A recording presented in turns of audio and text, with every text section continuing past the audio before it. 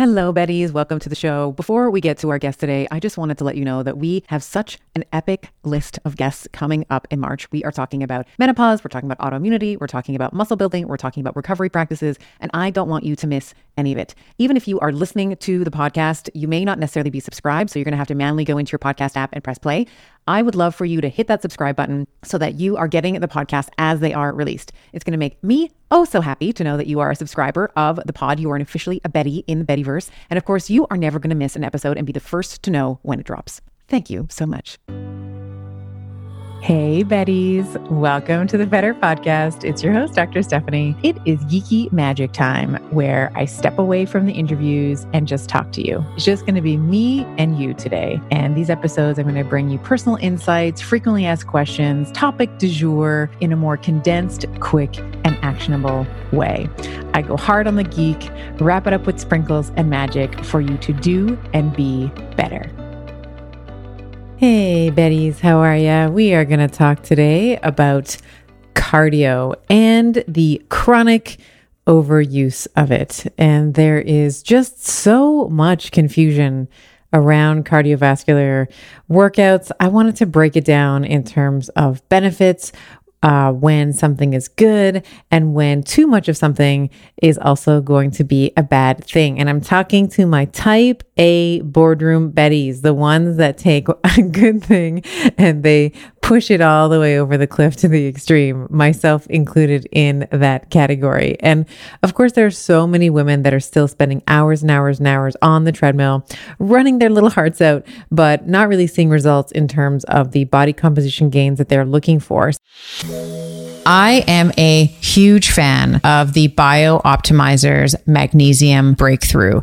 It has 7 forms of magnesium, which is going to help to transform your stress and your performance and your recovery and your sleep to the next level. I'm often asked well, what are the types of magnesium we should be looking for?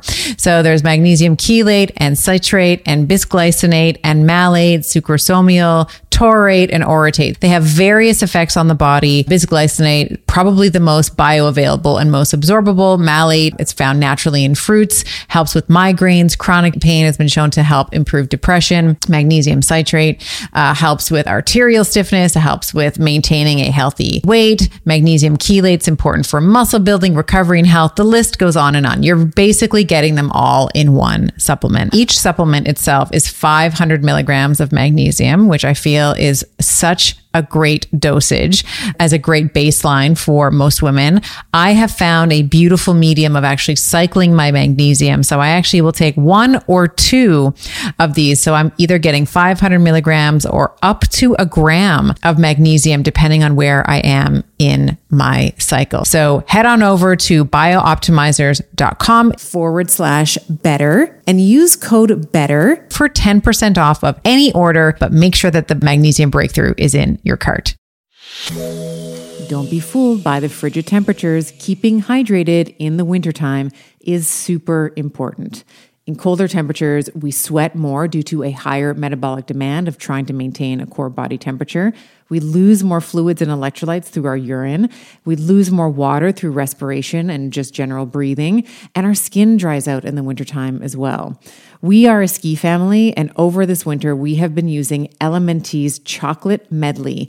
The chocolate chai is absolutely incredible with some boiling water, a splash of milk, and my kids love the chocolate mint with some hot water. This is our après-ski. We cozy up with Element hot after hours on our cross-country trails.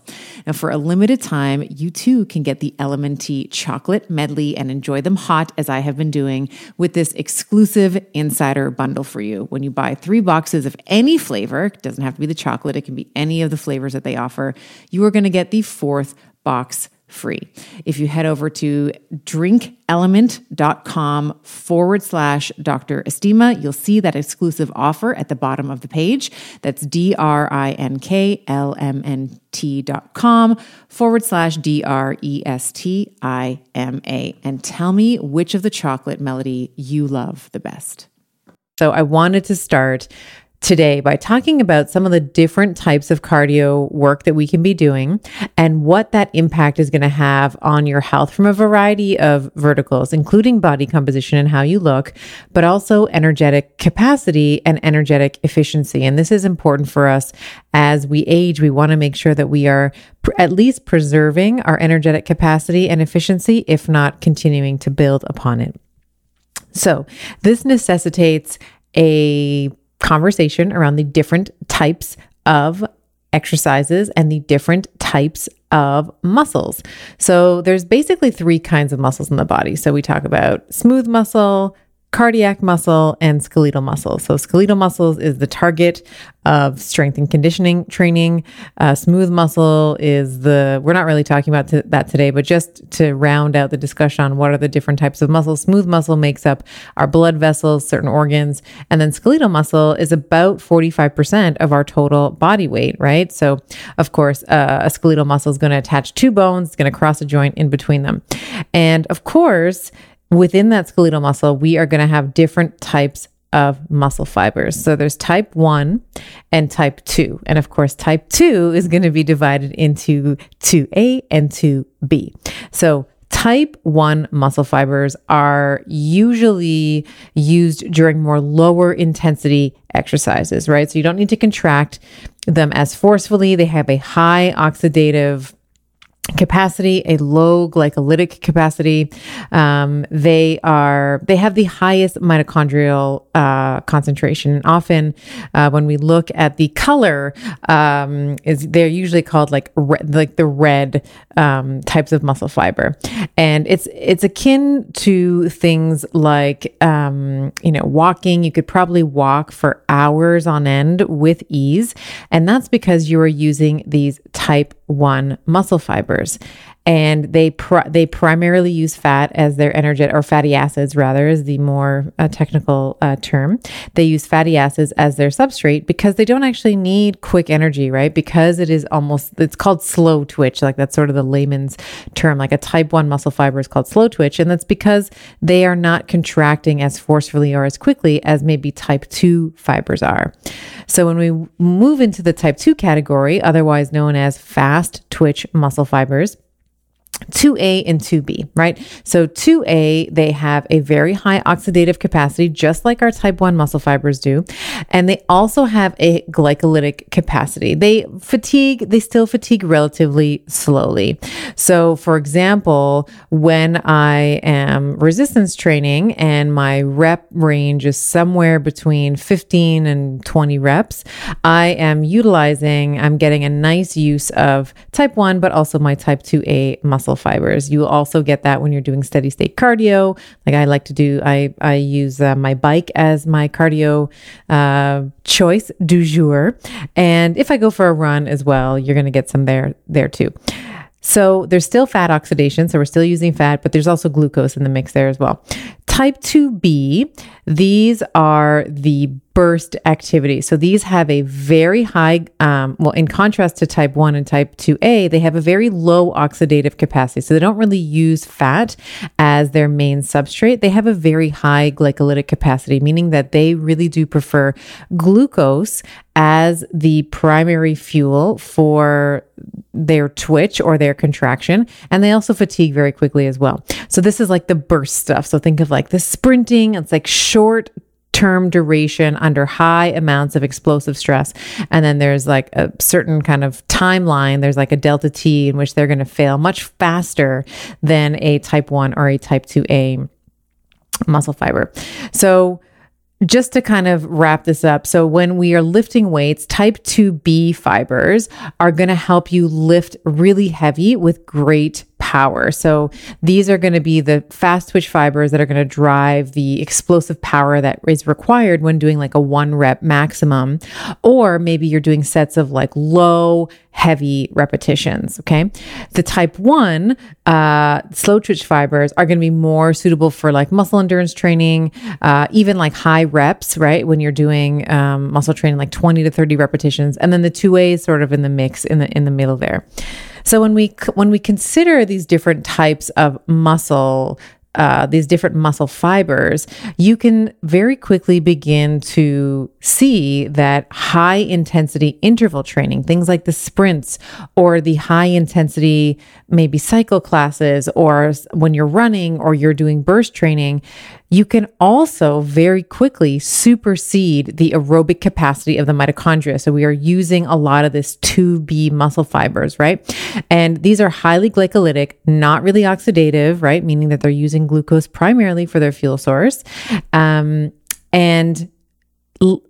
we think about anaerobic activity, so these 2B muscle fibers are going to tire quickly, but so this is moving into anaerobic territory, but even in anaerobic, you can also supersede the glycolytic activity or the capacity of these type 2B muscle fibers. So what happens there is you actually stop using any energy systems. You will begin to just use the energy or the ATP, the adenosine triphosphate, that's stored in the muscle for emergency purposes. So if you are working out too hard and you fatigue the type 2B fibers and you don't give them adequate chance to replenish, and you go into that anaerobic state, you can actually stop using all muscle systems. So now, or energy systems rather. So now when you're thinking about constructing a cardiovascular routine for yourself through the week, if you are always just sprinting or always just pushing your cellular respiration to, call it 4 or 5 times a week of HIIT high intensity interval training, you're actually going to be, it is likely in those scenarios that you are not actually going to be using a lot of the time energy systems, right? So you're not actually using fat to burn through the process of oxidation or glucose through the process of glycolysis. So you're just literally depleting the ATP in the muscles. So this is a big problem, especially if one of your goals is to change your body composition. So one of the first things that I will often change in a woman's routine, especially as it relates to her cardiovascular, is I will cut, snip, the high intensity interval training out of her routine. Not entirely, but I will bring it from what is usually someone who is pushing herself 4 and 5 times a week to that down to 1 time a week at a maximum 2. And I know that that's really hard for some of us to hear because we get our dopamine hit from that, right? Like we get this huge satisfaction from being able to do this really aggressive, really difficult workout. However, if you are someone who wants to change her body composition, just know that if you are constantly stressing yourself out this way, because exercise is a huge benefit, right? Long-term benefit, short-term hormetic stressor. But this stressor, if you are engaging in this stress response 4, 5, sometimes 6, I've had women who I've cared for where they've been working out 6 times a week doing high intensity interval training, you are sending a stress signal to your brain, and your body is going to hold on to fat like an insurance policy. Because your brain is like, what the hell? 5 days a week, I have to run as if my life depended on it. Maybe I am, my survival is being threatened, and you will hold on to that adipose tissue like nobody's business. So if you are a Betty who gets her high off of her cardio, what I want to talk about, we're going to talk about this, we're going to talk about zone 2 training as well here, but it's important for you to think about how often you're doing high intensity interval training, and maybe we want to think about dialing that back a little bit. Now, of course, the other thing that I want you to consider, especially if you are engaging in HIIT training on a weekly basis, is where you are in your menstrual cycle, right? So I love to recommend HIIT at times, or high intensity interval training at times when estrogen levels are relatively low. So when we think about our menstrual cycle, and I'll link to the Geeky Magic Menstrual Cycle 101, and C is for cortisol for you guys to review this. But when we think about our menstrual cycle, the times that estrogen is low is in our bleed week. So when we have our period, immediately after ovulation, estrogen goes, like, she takes a nosedive for a couple days, and then right before your period. So this And the reason why I only want you doing HIIT when your estrogen levels are relatively low is because estrogen causes our ligaments to be lax. So when we are thinking about explosive power or burst training in the way that HIIT often requires, it is those explosive types of movements that are usually putting high demand, a high strain on our ligaments, like those in our knees and those in our ankles. That was ankles. This is basically the breeding ground for injury. And actually, when we look at men and women, when we compare the types of injuries that men and women get, when we look at women in their reproductive years, women have far more ligamentous injuries, particularly even in the ACL joint in the knee, compared to men. Now that tends to flatline and even out once a woman enters menopause, because now she no longer has this flux of estrogen anymore. But it's important for a woman, when she is wanting to do HIIT, to actually know where she is in her cycle. And as you probably have guessed right now, because I'm always talking about your cycle, you got to know where you are. You got to be tracking it. This is also going to direct when you should be doing, or when optimal times for your high intensity interval training is. I am incredibly bullish on sauna as a therapy for recovery, heart health, and overall aging well. I personally decided on an infrared sauna from Sunlighten because of the range of far wavelengths and near infrared wavelengths that it offers. Saunas help with detoxification and rejuvenation to rid your body of toxins. It helps with heart health by improving circulation, reducing blood pressure, and helping keep the arteries supple. It helps with muscle recovery by easing the tension and soreness to recover faster. And of course, stress reduction. With the warmth and the relaxation of sitting in a sauna, it's crucial for hormonal balance and achieving a state of well-being necessary for a strong physique and a strong mind. If you visit sunlighten.com/better and use code BETTER to get a discount. That is Sunlighten, sunlighten.com/BETTER, and use code BETTER at checkout. So what can you do in the times when your estrogen is high? You can do steady state cardio, zone 2 training, which we're going to talk about right now. And this is really a way for us to, in some ways, grow up, right? In some ways for us to say, okay, so I know where I am in my cycle, and this is how I am going to appropriately respond to the beautiful, ever-changing hormonal milieu that I have. Because if you continue to push and say, nope, it doesn't matter. Today is the day. This is my favorite class. I'm going to go to this class. This is, I don't want to call it immaturity, because it's not that, but it's a unwillingness to honor your biology. And this is what I think is, in my work, in my own personal journey, in my professional work with my clients, this is like a beautiful rite of passage that Betties all go through. It's really about understanding where we are in our menstrual cycle and being able to appropriately adapt. So whether that is diet or fitness, or in this case, we're talking about cardio. So just to wrap this up with a bow, I want to get into zone 2 training. So when we think about ATP generation, it is all about exercise intensity, right? So if we just, as a recap, slow twitch fibers, low intensity, right? And these are type 1 muscle fibers, very well designed to use fatty acids. We're sort of primarily using fat. The demands of the muscle are not going to require any other energetic substrate to provide ATP, okay? And you can do this for a very long time.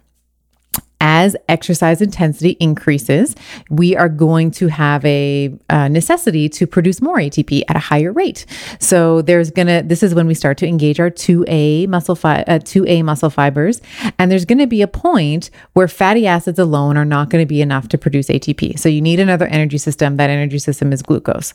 So that's sort of 2A. And then even at a higher intensity, when you supersede the aerobic threshold, okay, so we are going into anaerobic territory.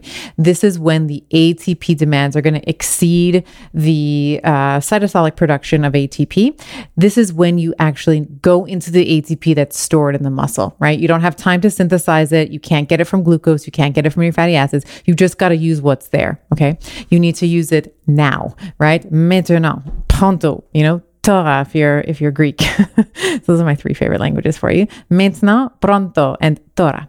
Okay, so Okay, so now that's what those muscle fibers are. Let's move into zone 2 training, which I don't think we talk about enough. I personally love it. And I want to bring a little bit of awareness in terms of what it is.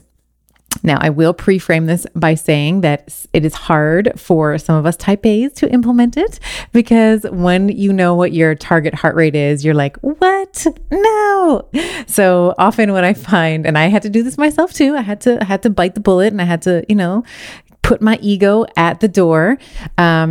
In order to stay into the target heart rate zone that zone 2 is going to dictate for you, many people find that they have to slow way down, or even add walking intervals, just to keep their heart rate in there. And this can be really frustrating. So I'm just going to say that because I was frustrated. I was like, oh my God, and I'll tell you how to calculate your zone 2 in a second. But my zone 2 is about 138 beats per minute. So I was like, God damn, like I just have to breathe and I'm higher than 138. But that's really, that really is a reflection of the state of your aerobic system, right? So the more that you can build this beautiful endurance base, the better off you're going to be. So just give yourself some time. Like anything, we got to give ourselves time to step into it. Just like a beautiful dress, you got to give yourself a little time. So the way that, the most accurate way to get your zone 2 numbers is to, go into an exercise laboratory, get a VO2 max test, but you can approximate it. You can get a decent estimate by using the calculation of 180 minus your age. So I just told you mine is 138. So, and I'm 42 right now. So 180 minus 42, 138. That's like the upper number. And there are so to keep your heart rate, and you'll when you start wearing a wearable or paying attention to your heart rate, you will very quickly see that it is very easy to get above that. So into zone 3 and 4 when you're really using some of these like type 2 muscle fibers. But we want to be trying to focus as much as we can when we're trying to build out an endurance base to use those type 1, right? We want to use those fatty acids as that substrate. And there's so many benefits for zone 2 training that I think are really, we're not talking about enough, right? So first, they stimulate mitochondrial growth and function. So mitochondrial growth or biogenesis, this makes your mitochondria more efficient. You have more of them and they function with more efficiency. And that means that's going to improve their ability to use fat. And if fat loss is the thing that you're after, then this is the zone that you need to be focusing on. And if you are concerned around performance, right? If you want to be able to go for a long time, and this could be in any area of your life, Betty. This could be for a run or a bike ride. It could be in the bedroom, right? If you want to have, good endurance, you want to be able to improve. Yes, I'm talking about sex. You want to be able to improve fat utilization, right? And you want to be able to preserve glycogen utilization throughout the entire time. And people who train in zone 2, what we see is there's this phasic shift. There's this higher capacity to stay in that fat utilization and to reserve the glycogen utilization for, if you're running or you're on a long bike ride, you can use the glycogen at the end. So that's super important. And of course, the other thing, especially as it relates to endurance training, is that it is going to, the more your type 1 muscle fibers are trained, they are going to help, they're responsible for lactate clearance. So lactate, we've got to do a whole other geeky magic on lactate, but it's like a byproduct of glucose utilization. There's some scientists that are suggesting that it's actually a substrate as well. But for the most part, most people know lactate is like the stitch in your side, right? So when you are, running to, and you get that kind of like achy stitch that you got to stop and you got to breathe and you got to breathe through it. And then the stitch kind of, goes away over time. This lactate is a byproduct of glucose utilization, right? So that is utilized in large amounts by fast twitch muscle fibers. So when we think about those benefits, mitochondrial biogenesis, improved fat oxidation, preserving your glycogen, you're basically improving your energy and your efficiency. There should always, always, always be zone 2 in your training regime. And ideally, when you're first starting out, thinking about 3 to 4 days a week of zone 2 training for at least 30 minutes is my best recommendation. So this can be things like weight training, in that like Depending on your experience with weight training, it can be in that sort of 12 to 15 rep range. It can be rowing, it can be cycling, it can be rebounding, which is something I'm super in love with. Love, love, love to rebound. And this is where you're going to be recruiting primarily type 1. You may get into type 2A fibers as well, but it's generally like steady state cardio or a resistance training session. So what are we going to do with all this juicy advice? Well, my best advice right now is if you want to start doing some zone 2 training, get yourself a heart rate monitor so that you can actually see what your heart does under exercise conditions, under a wide variety of exercise conditions. And you'll actually start to become your own little N of 1 experiment, because you're going to be watching and seeing how your heart rate is going to fluctuate when you've had things like a bad night of sleep, or you're super stressed out, or even there's been times when I've had a glass of alcohol, with my husband the night before, and then the next day I'm on the bike and I'm like, good God, my heart rate is like, I can't stay in zone 2 unless I'm just like pedaling at like 1 rotation per minute. So I have a super basic polar heart rate monitor. I'll drop the link in the show notes if you want to check it out. But there are a wide variety of wearables, the Garmin watch, the Fitbits, all the wearables that can monitor your heart rate while working out. I'm a bit old school. Like, I just like the wearable that, polar heart rate is like sort of in my opinion, it's very simple. All it does is measure your heart rate. And I kind of like that. I don't need a wearable that tells me all the things about me all the time, because that really takes away from my own intuition in terms of how I'm doing. And I don't think wearables are quite there yet. I used to be a huge fanatic of one in particular. And when it would tell me that I had a poor night's sleep, like I would wake up feeling amazing. And then I would go update my Oura Ring on the app and it would be like, oh, you're only at 73 readiness. I was like, get the hell out of here. Like, I feel so good, So I thought that there was a bit of a disconnect in terms of how I was feeling and what the electronic device was telling me. And I was like, you know what? F this. Like, I'm going to go on how I feel. If I feel good, I feel like pushing myself. Like, I have the intuition and the knowing, like, I is a Betty. I can tell, And there's my Southern, like, I am a Betty. I know when I can go hard. Thank you very much. So that is my rant, if you will, my Betty soapbox on cardio. To summarize, I want you to cut down on the high intensity interval training, because you are jumping into 2B muscle fibers. You are jumping into anaerobic, and most times when you supersede when you run out of the anaerobic, you will actually just start to use the ATP that is in the muscle, and then you're not really doing anything. You're just basically running yourself into the ground. So and I still think that there's a value in training 2B. So I think that, 1 time a week, 2 times max is really, really great. Knowing where you are in your menstrual cycle, super duper important. Get yourself a heart rate monitor and start integrating and watching to see how your heart rate fluctuates with different types of stimuli. So I hope that you really enjoyed this. I hope you enjoyed all my accents. I do absolutely love French and Italian and Greek, and I always try to have a little bit of that flavor in some capacity. I hope that you don't mind me sharing that with you, and I will see you next week. I hope you enjoyed today's episode. For those of you who want to continue on this week's Geeky Magic Carpet Ride with me, visit bettershow.co/show notes. You'll find research, links, summary notes, musings that I prepared in preparation for the podcast, and I often throw in some of my best practices, bonuses, and links. All the juicy bits are in there for you. And now for the obligatory legal and medical disclaimer. This podcast is for general information only, and the advice, recommendations we discuss do not replace medicine, chiropractic, or any other primary healthcare provider's advice, treatment, or care. In the consumption of this podcast, there is no doctor-patient relationship formed, and the use and implementation of the information discussed are at the sole discretion of the listener. The information and opinions shared on this podcast are not intended to be a substitute for primary care, diagnosis, or treatment.